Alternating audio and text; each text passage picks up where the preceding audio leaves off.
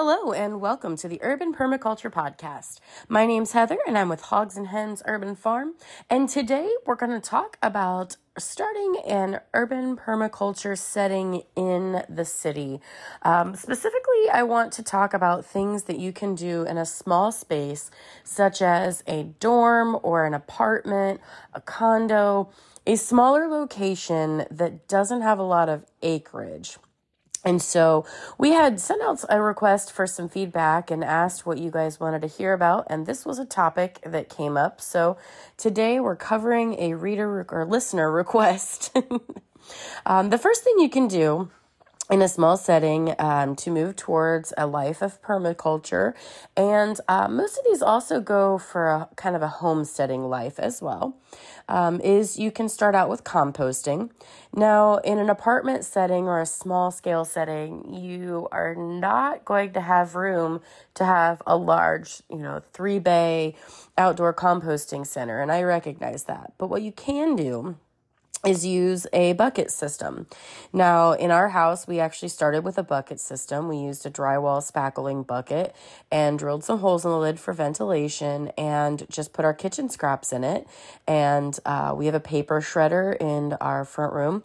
And when we get junk mail, I just head to the front room and we shred the junk mail that is compostable. And then when the compost the shredder gets full, I just take some of that paper and sprinkle it in our compost bucket. When the bucket gets full, it got added to a bigger bucket. And so that's something you could absolutely do in an apartment setting. There's really no odor and it just hangs out in the bucket and decomposes slowly but surely.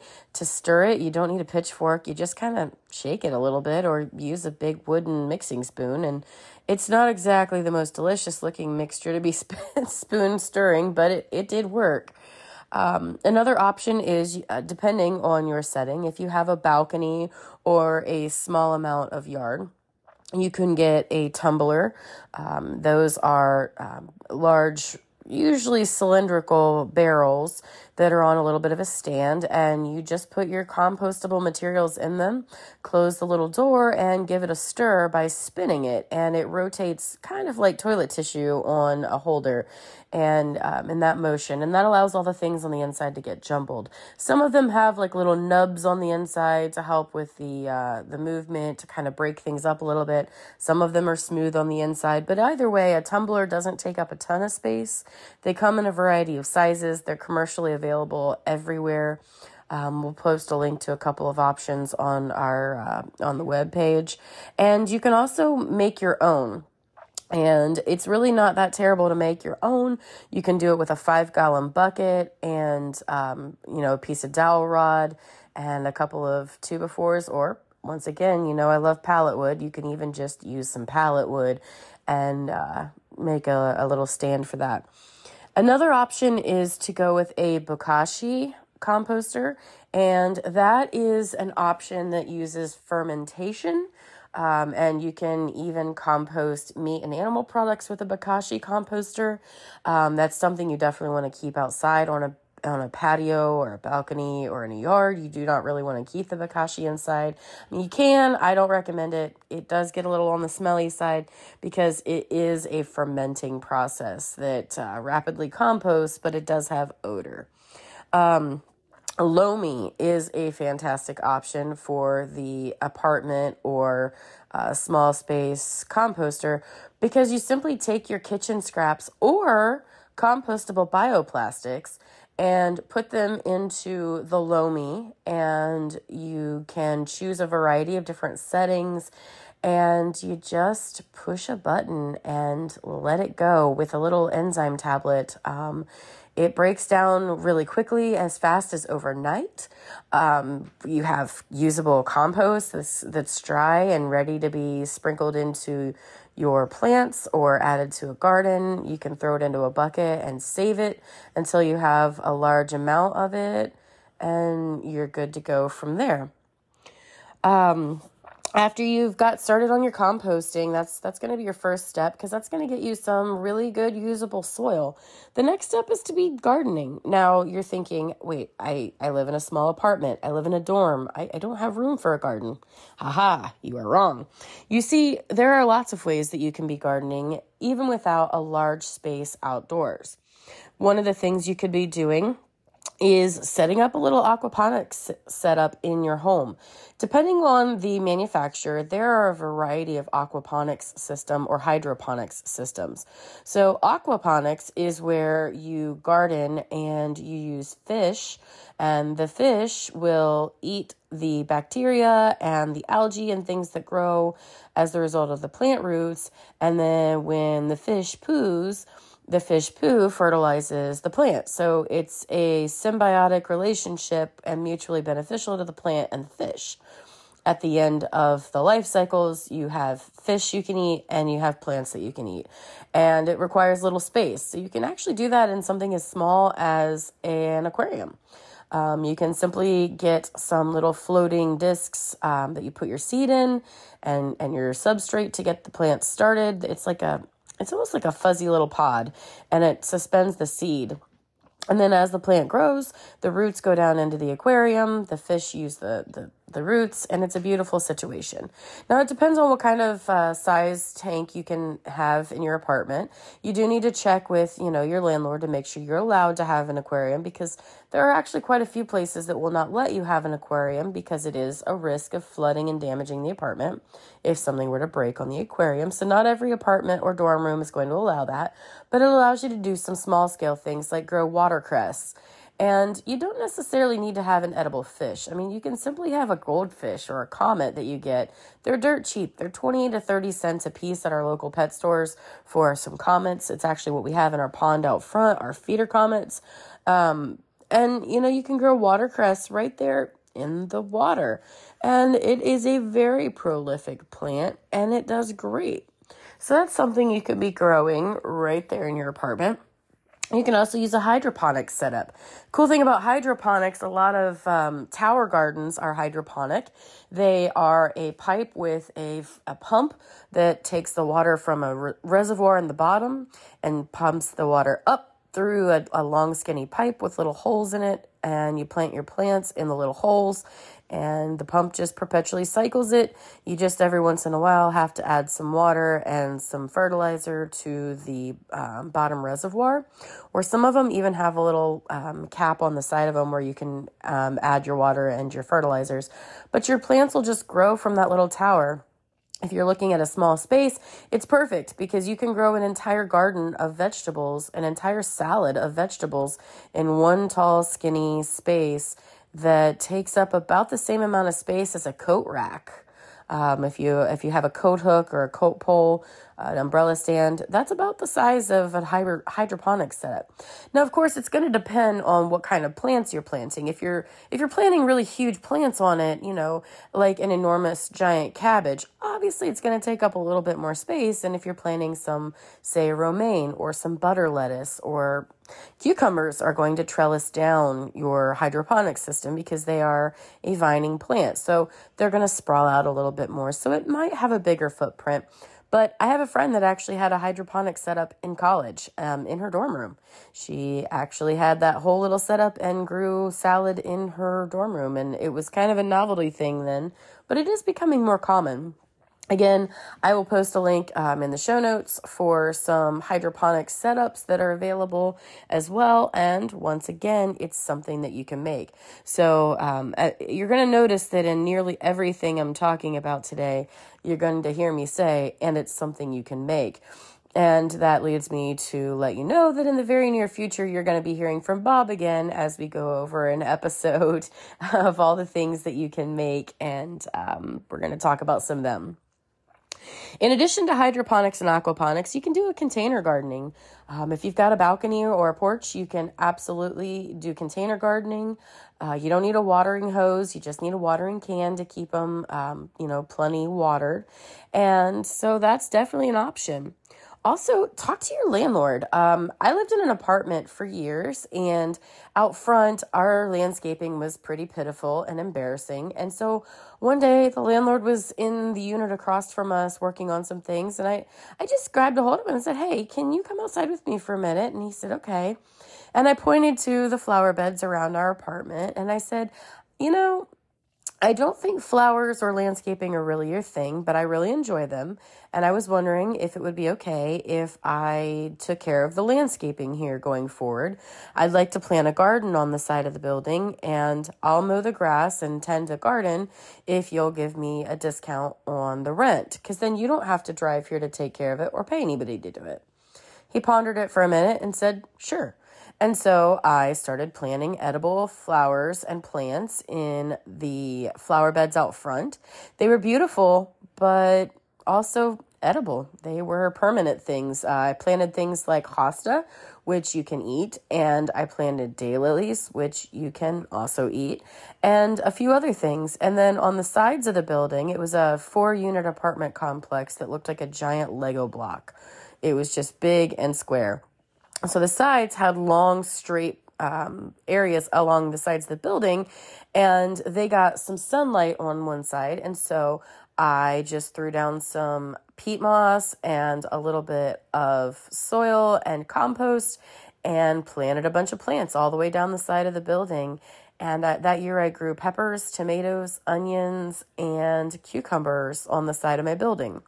And of course, I also planted some onion sets and things. And, you know, my husband and I drove by not so long ago, and I noticed that the landscaping that I planted is still there. And I have been out of that place since 2016. So it's been several years, and the permanent things that I planted then are still going strong. So just talk to your landlord. I mean, the worst they can say is no. And you know, on an odd chance that they say yes, there you go. You've got the option to have some edibles in the ground. Another option is to look into a community garden. Now, there are a variety of options for community gardens. Some of them you can basically rent a little box of raised garden bed. Some of them are just enormous plots of land, and you get a set amount of square footage, and they'll tell you exactly which chunk is yours, and you can just, use some rope and some stakes and square off your spot and plant outside.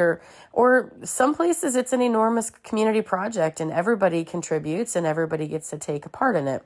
And that works kind of like a CSA, or a community supported agriculture setup. Now, CSAs are my next option I wanted to talk about. So a CSA, or a community supported agriculture project, there are options for how those work. So some CSAs are set up in a way that you pay a farmer and a set amount, and it can either be prepaid for a season, or it can be on a week by week or bi-weekly or monthly basis. That's up to the individual farmer and client. And in return, they provide you with an allotment of fruits and vegetables, herbs and spices and produce that they grow. Now, you're kind of at the mercy of the farmer, and typically it's set up in such a way that you get what you get. Some weeks you may have a ton of one thing and very little of another, and the following week it may swap roles, and you just kind of are at the mercy of the farmer. Other CSAs, you pay a fee to be a part of it, and everybody goes together and tends to the garden together. Everybody helps with the planting and the harvesting, and you basically just split it with whoever is also contributing to that. So that's definitely an option that's available. You can also talk to friends. I have a really good friend. He owns a ton of property. He's way out in the country, and he's a bachelor with an enormous amount of property. Part of it he rents out to a farmer who commercially farms and does commercial agriculture on 10 acres of his property. And then he also has just a huge yard. And, that's something that I can talk to him and say, hey, buddy, is there any way I would be willing to come out here and do all the work? Could I plant a garden on your property? I'll do all the tending to it and I'll plant it. And in return, I'll give you some of the produce from my garden. if you'd be willing to let me use your property to grow the garden. And I know him enough to know that he'd be more than happy to do that. And I know that he's not the only one. There are lots of people that have space in their yards that they're not using for anything that may be willing to allow you to grow if you're willing to share in the bounties of the garden. You can also grow a bunch of things indoors. So you can take really cuttings from nearly any herb, not everyone, but quite a few of them, and you can root them in a little glass of water, and once they've got roots, you can plant them. You can upcycle containers. You can use an old Cool Whip bowl or a cottage cheese container and throw some potting soil in there and throw your herbs in it with a little bit of compost and just keep it watered and in a sunny window, and you can actually grow a full herb garden right there in your window. You can use a plastic box. They make plastic storage containers the size of a shoebox. You can simply take 2 of those, put them together, drill holes in the top box, or just, if you don't have a drill, just stab it with like a screwdriver or something to poke holes in it, and a nail. Anyhow, just stack it in the other one and put some soil in there. Take your rooted cuttings of your herbs or seeds, whatever, and sprinkle it in there and get them growing. You can then take water and put it in the bottom plastic tub. You'll be able to bottom water your herb garden. Those tubs are like $2 a piece. So for $4, you can do that using kitchen scraps. So last year, I had a good friend of mine that went to a local farmer's market, and she bought a ton of Thai basil. And it was on sale. The guy was just trying to get rid of it. His basil was about done for the year, so he sold it to her cheap. But she really didn't need all of it, and she was stressing because she didn't know what to do, so she gave some to me. Now, I cooked with some of it, but of course I saved a few sprigs, and I put them in some shot glasses with water, rooted them, and I planted them last year from the plants that were already established. Now, you can oftentimes grow them from seed, of course, but these cuttings are super easy to propagate, and they've already got, some true leaves in essence. So it works out pretty fantastic. And herbs are, in essence, a perpetual grower. They're going to keep coming back year over year, and if you bring them inside over the winter, you've now started an urban permaculture food forest of herbs right in your small space. Another thing that you can be doing is working on food preservation. So once you've got all these things coming in and growing, you can do things like canning, dehydrating, freezing, and fermenting things right in an apartment setting. Now, you could do freeze drying, but I will say it's a little bit more on the cumbersome side because the machine to freeze dry is quite large, and if you're in an apartment, you may not have the space for that. So I'll stick to canning, dehydrating, freezing, and fermenting as the primary options for you. Researching local regulations is going to be super important. So in an apartment, you could potentially be able to have rabbits because rabbits are considered a pet. So a lot of places will allow you to have rabbits. I mean, they don't need to know that you're raising them as basically livestock inside your tiny apartment. And at the end of the day, rabbits are fantastic meat. They also provide fantastic manure, and rabbit manure is not a hot manure. What that means, when somebody says that a manure or a fertilizer is hot, it means that it's entirely too dense and rich in either nutrition or microbes, or something about it is too high of a concentration. And by hot, it will create chemical burns to your plant, or it will infect them with parasites or bacteria or things. And so with most manures, you need to lay them into a compost bin and let them age. And they've aged well enough to use when they are no longer discernible as individual little piles or pieces, if you will. When the composted manure is one giant pile of loose soil, in essence, you know that the compost is good to go. It also will no longer smell like manure. It'll smell very earthy, and it will no longer be super hot. It'll have become a little bit cooler because the bacteria is already burned off.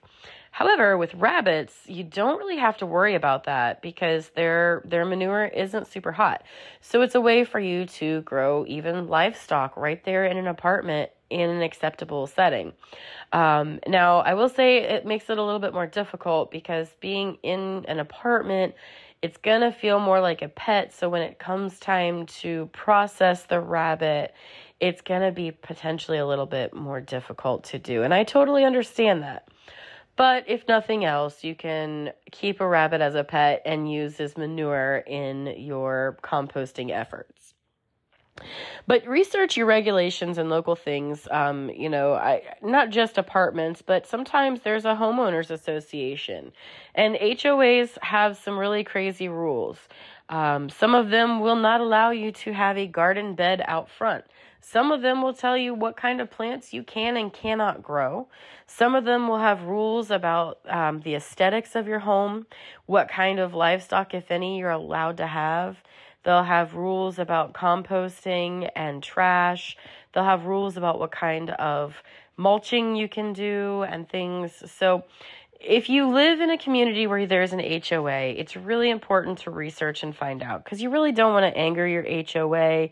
Me personally, I don't want an HOA because I don't want to have to pay somebody to tell me how I can and cannot have my house. But if you already are in an HOA setup, check with them and find out what kind of intricate rules are there.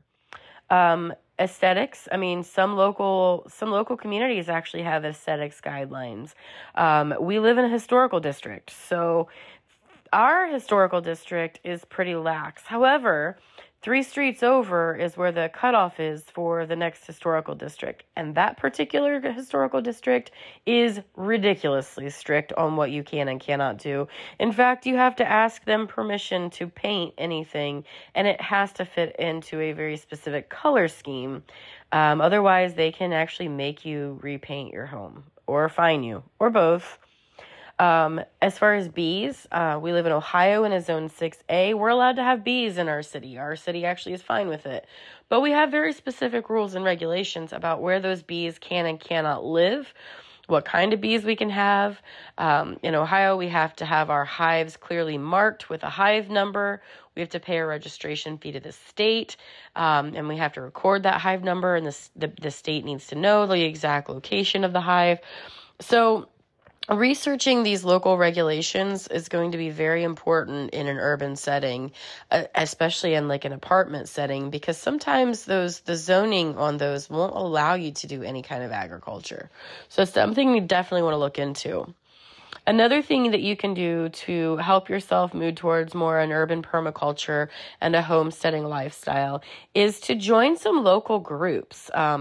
There are seed swap groups, there are livestock groups, there are beekeeping guilds, there are even permaculture groups available.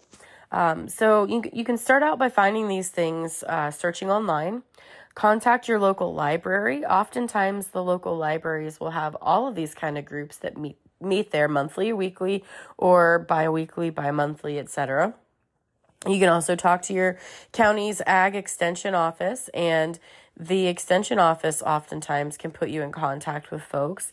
But learning about these things and seeing what actually sparks your interest after talking to somebody who's really been in the thick of it is going to help you quite a bit with figuring out if something's even right for you.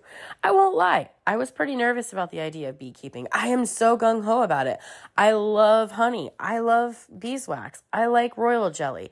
And there's a lot of things that made me pretty excited about it. But at the same time, I don't like getting stung by bees. And so, I was a little nervous. We have dogs that I care for dearly. They're like my children. And I'm like, is having a beehive around something that's going to affect my dogs? Like, are they going to get stung all the time? Because I clearly don't want them to be hurt or injured, And what are my neighbors going to think? So this was a great way for me to get some resources. I joined on social media. I actually went on Facebook and found a local beekeeping group. They meet once a month. and they meet about a mile and a half from our house. So I can go and hang out and listen to them and talk to them and pick their brains. And I have people who live in my community then that I can communicate these things with and ask all the questions and make connections with. I actually have a friend that is a beekeeper, and, he's got his own apiary, and he said when the time comes, just let him know and he'll come over and help us set up our hives and make sure they're good to go. And he'll teach us some of the tips and tricks for checking things with our bees. And when we actually get our bees in, he said, he'll come over and show us how to release the queen safely and things like that. So, these connections from these groups, it's a great wealth of knowledge, and it's a great place to start. Another thing you can do to start moving yourself towards a more permaculture and homesteading lifestyle is to start replacing single-use items with reusable items. Razors, disposable razors. That's a lot of plastic waste for one little tiny blade of metal that you're only going to use once or twice, and then you're going to throw away, and it's just going to sit in the landfill for a long time. Bob is on the grow your beard out, never shave again tribe. I don't think that I should never shave my legs again. I don't think he would feel the same way about that. Although, there are other options available there. I actually ordered, and it will be delivered today from Amazon. I ordered this. It's a mitt. It's a crystal mitt, and it's got a very fine, what almost looks like sandpaper on it. And you pull the skin taut and you rub, and it removes the hair without having to use a disposable razor. Now, in theory, I talked to a friend who actually recommended this. She said she's had hers for 2.5 years now. She's never had to replace it. You simply rinse it off and let it dry, and it's reusable over and over and over. And so going into summer, I wanted to give it a try. She said it's pain-free, etc. And the nice thing about doing away with those single-use razors, I'm not spending money on razors. This mitt for shaving my legs was, I think, $12. And it'll last, at least a couple years. And that's a lot of razors that I'm not going to be adding to the landfill.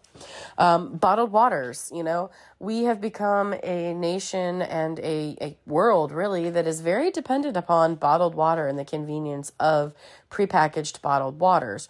The thing is with bottled water, what most people don't even realize, they call it spring water, or they'll use fancy terms for the water. But at the end of the day, most of the times, it's tap water, especially if you're getting it from Nestle. It is literally straight tap water, the same municipal water supply that is available. So I recommend getting a reusable water vessel, and I say vessel because I have like a thermos style. I like the TAL brand, TAL brand vessel. It is a 40-ounce thermos. It will keep things hot and cold for a really long period of time. I use it for for water when we're traveling because I'm very sensitive to water, and because we do travel for work a lot, especially when we're in the coastal areas and there's a lot of salt in the natural drinking water there, it really upsets my tummy, so I have to be careful with that. And so when we travel, I carry that thermos full of water from home because it's water I know I can drink and it doesn't bother me. I'll throw some ice in it, and it keeps my water cold for a long time. Instead of buying case after case after case of bottled water, which is just somebody else's tap water in some plastic that's going to gum up a landfill, it's better for me to take my 40-ounce canteen and fill it up with ice and water and bring it with me than to carry around 2 or 3 bottles of water and add trash. So that's something that you can absolutely do. I also have an insulated cup. I believe that one, let's see, I'm drinking from it right now. That's a Tervis, and it is one of the vacuum sealed double layer metal cups, similar to the Yeti. And it does a great job of keeping my drinks cold. I actually put ice in this cup last night before bed, and it's now 11 a.m., and it still has an ice cube floating in it. So you don't get that with a little plastic, thin, reusable bottled water. It just doesn't stay insulated longer. So that's just another reason to go with the reusable cups. Purchasing groceries from the bulk bins. Now, we don't have options around here for that so much, But I know that in the Pacific Northwest, they have options where you can purchase groceries from kind of bulk bins. So if you want oatmeal, you can go to the bulk bin for oatmeal, scoop it out into a thin bag, and instead of having, an entire huge package with plastic and then cardboard and then a plastic lid, you just have the thin bag like a produce bag. In fact, we actually have reusable containers that you can use at some of them. I think our Whole Foods has a bulk bin container around here. A lot of the produce departments at your local grocery stores are in that kind of category. If I can buy loose Roma tomatoes, I'm going to do that as opposed to purchasing packaged tomatoes, because that's less packaging and that's less plastic waste going into the environment. And the ones that are loose, things like that, typically have a little bit less of the chemicals and preservatives on them. You can use pieces of fabric that are very lightly coated in natural beeswax in place of silicone or cling film. It makes it really convenient to reuse them. They are washable. You can just spray them off or wipe them down with a rag. They will bend and form and cling to the sides of a bowl if you're missing a lid, and do everything that saran wrap or cling film could do, but they're reusable. You can also use silicone zippered bags. Don't get me wrong, I love me some Ziploc bags. I love zippered bags. But if I could have one that's a little bit thicker material, and they're silicone and reusable, you can bet yourself that that's something I'm going to want to do, because, again, it is a way for me to help with my impact on the environment. The last thing that I'm going to mention is that you can plant for long-term success. When you're doing some of these things, look into options for what's coming next year. Every year you're going to have the ability to build on your skill set and build on your knowledge level. And every year, the things you can do from a small urban environment are going to be able to expand. Maybe you start this year with just having a little compost bin, and once the things are broken down, maybe you just dump them outside into the garden bed in front of your apartment. Maybe you save it up and give it to a friend. And then the following year, you plant up and you start a garden indoors. And then maybe you look into getting a rabbit. And then maybe you look into helping out with some local apiaries and learn about beekeeping. And maybe you start replacing some of these single-use plastics, and you've started helping have a better, greener footprint.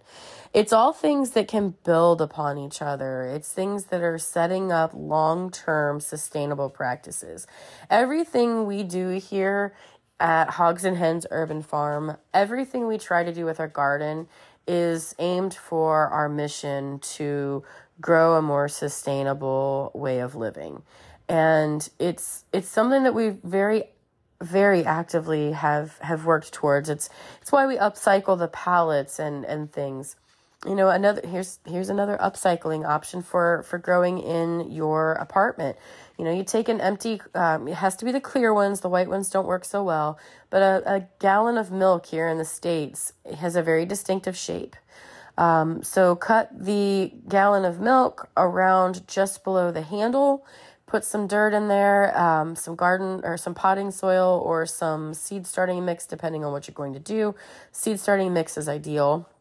Throw some seeds in there, tape the lid shut after the plants are nice and good and wet. And you can actually container garden right there in those milk jugs. And then when it gets warm enough that the risk of frost is gone, just take the top of the milk jug off. And you can save it year over year, or you can recycle it, whatever. And you can grow, vegetables right there. You don't even have to buy flower pots. You can reuse existing containers and use them over and over. And when they no longer are serving a purpose, you can just recycle them.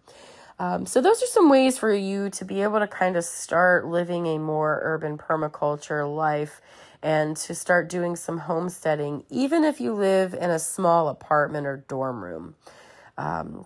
We've had a lot of feedback that you guys wanted to hear about, apartment and dorm room permaculture options. And that's kind of what I got for you for now. But please, please, please hop over to our Facebook page, Hogs and Hens Urban Farm, and find us on Facebook. And if you've got some suggestions for things you'd like to hear about, don't hesitate to let us know, because I want to make content that you enjoy. And if there's something you're dying to learn about, tell me, and I'll be happy to share what I know. Also, check out our website, www.hogsandhensdayton.com, for show notes and links to the products we talk about, as well as additional articles about things related to urban permaculture and homesteading. Thank you so much for tuning in this week, and we will talk to you next week. Bye-bye.